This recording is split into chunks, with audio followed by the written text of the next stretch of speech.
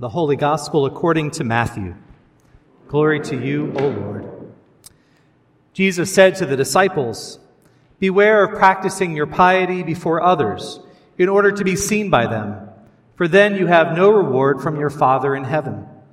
So whenever you give alms, do not sound a trumpet before you, as the hypocrites do in the synagogues and in the streets, so that they may be praised by others. Truly, I tell you, they have received their reward. But when you give alms, do not let your left hand know what your right hand is doing, so that your alms may be done in secret, and your Father who sees in secret will reward you. And whenever you pray, do not be like the hypocrites, for they love to stand and pray in the synagogues and at the street corners, so that they may be seen by others. Truly, I tell you, they have received their reward. But whenever you pray, go into your room and shut the door, and pray to your Creator who is in secret, and your Creator who sees in secret will reward you. And whenever you fast, do not look dismal like the hypocrites, for they disfigure their faces, so as to show others that they are fasting. Truly, I tell you, they have received their reward. But when you fast, put oil on your head and wash your face, so that your fasting may be seen not by others, but by your Creator who is in secret. And your Creator who sees in secret will reward you. Do not store up for yourselves treasures on earth, where moth and rust consume and where thieves break in and steal. But store up for yourselves treasures in heaven, where neither moth nor rust consumes and where thieves do not break in and steal. For where your treasure is, there your heart will be also." The Gospel of the Lord. Praise to you, O Christ. Please be seated.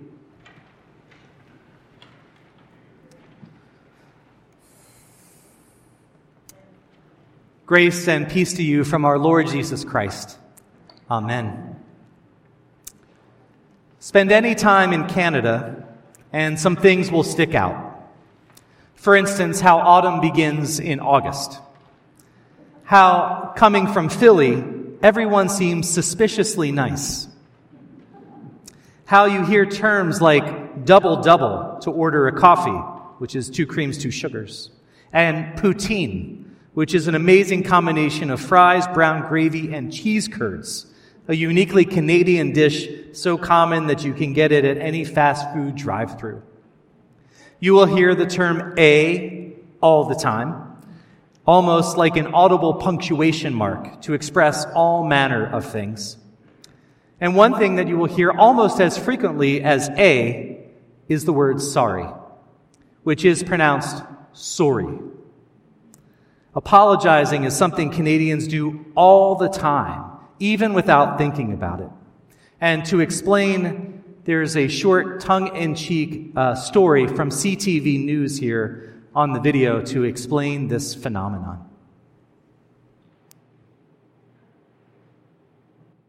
Now, a critical look at one of our nation's favorite words. It's not poutine, it's not "a." This word is much more Canadian, and for that, we're not apologizing. But CTV's Joe Perkins is. Let me preface this by saying sorry. Sorry, this story wasn't my idea. Sorry, we don't have a better shot to open on. Sorry, I keep saying sorry. I'll stop. Sorry. Well, I'd like to think of our "I'm sorry" as our actual national motto. Oh, Canada, the true north, strong and apologetic, where we sell 3-season tires and then ask for forgiveness.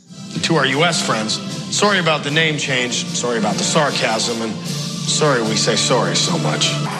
Apologies. We could have done this, and we're sorry. Are in our blood. I'm sorry. I really feel like I need to apologize to everybody. We make mistakes. I want to make it really clear that I apologize fully. And know the one word that can make it right. The word is that you need to say, "I apologize." Even if we need to be reminded. Like super sorry? Mayor Ford, please. So sorry? But again, sorry, there's more to this. Imagine being in this massive human maple leaf. Sorry, I just nudged you. Sorry, I stepped on your foot. Excuse me, sorry, can you take my photo? And what "I'm sorry" is, I think at bottom, is reflective of our obsession as Canadians with boundary maintenance, maintaining our physical and our social boundaries with each other. Sorry, he says, is our Swiss Army knife. It does a number of things, none of which are really apologizing. Maybe we can all take a page out of a Wedding Crashers playbook. Look, John, I'm sorry. I'm not sorry, okay?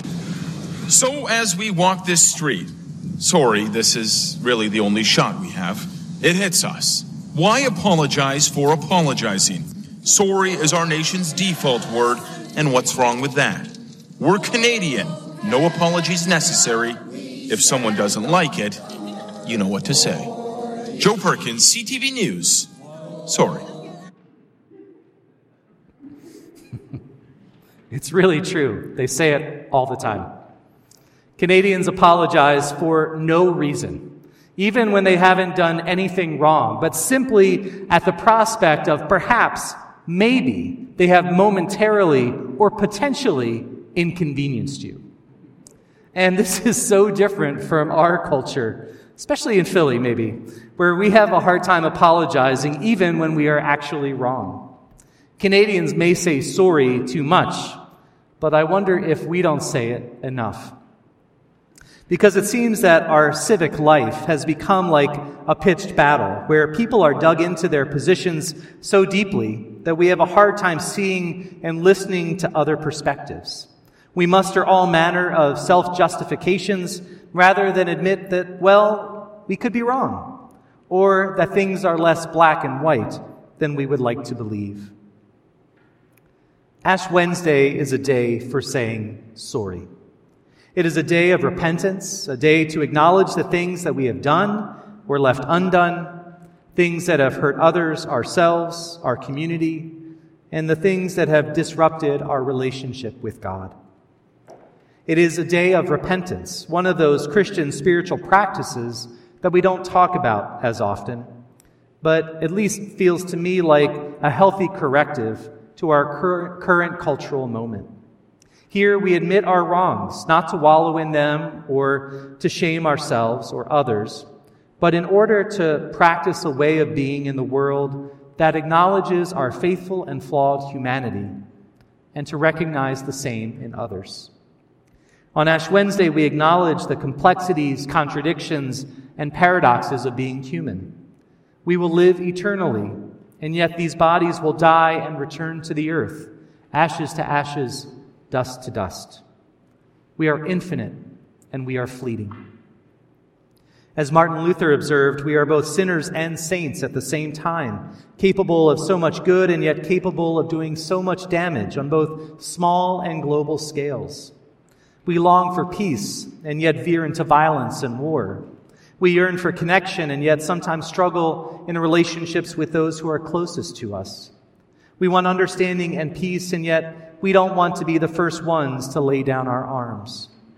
We long to be known, and yet we are reluctant to open ourselves up to others.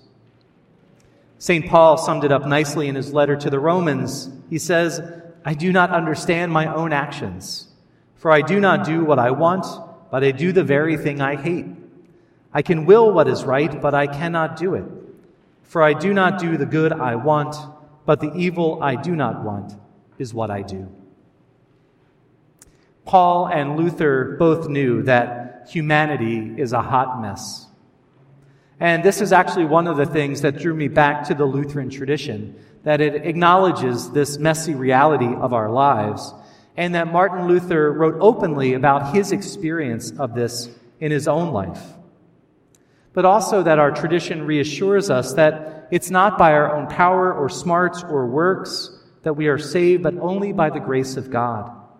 We don't need to earn our salvation. We don't need to prove ourselves worthy of God's love. But really what we need to do is acknowledge our need for it, which is why as Christians we practice things like confession and repentance and lament. These things remind us of our need for God and open our hearts to receive God's grace. Reminds me of a song that our band sings. They say, "Oh, Lord, I need you. Oh, I need you. Every hour I need you. You're my one defense, my righteousness. Oh, Lord, how I need you. Without you, I fall apart. You're the one that guides my heart." It is a hard thing to be human, And God knows this because God has seen it all. We see it in the Bible. There's nothing that you've done or thought about or we've done or thought about that isn't already in the Bible. And we see in the Scriptures the ways in which God extends us mercy and invites us to have mercy on ourselves and others. We see how God forgives us and invites us to forgive ourselves and others. Author Brené Brown has a phrase in her book, Dare to Lead, that we use a lot among the church staff, which is, clear is kind. And she says in this book that so often in not wanting to hurt other people's feelings, we aren't honest with them, and so we hedge. But she says that lack of clarity does more harm than good. She says that being clear is the kind thing to do, because you love and respect and trust this person enough to be honest, and it empowers the other person to decide how to respond. Ash Wednesday is a clear is kind type of day. In the stark clarity of having ashes inscribed on our foreheads and hearing that we are dust and to dust we shall return, we see clearly our human condition.